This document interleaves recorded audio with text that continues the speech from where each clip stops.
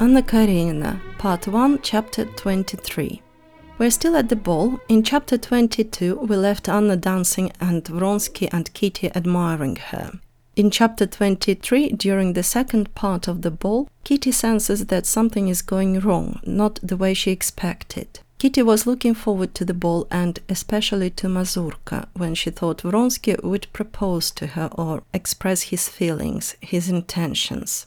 Ей казалось, что в мазурке все должно решиться. It seemed to her that during mazurka everything should be decided. Ей казалось, что в мазурке все должно решиться. But she very soon realizes that it's not going to happen. Vronsky is dancing, talking to Anna, and Kitty sees that he is different with Anna.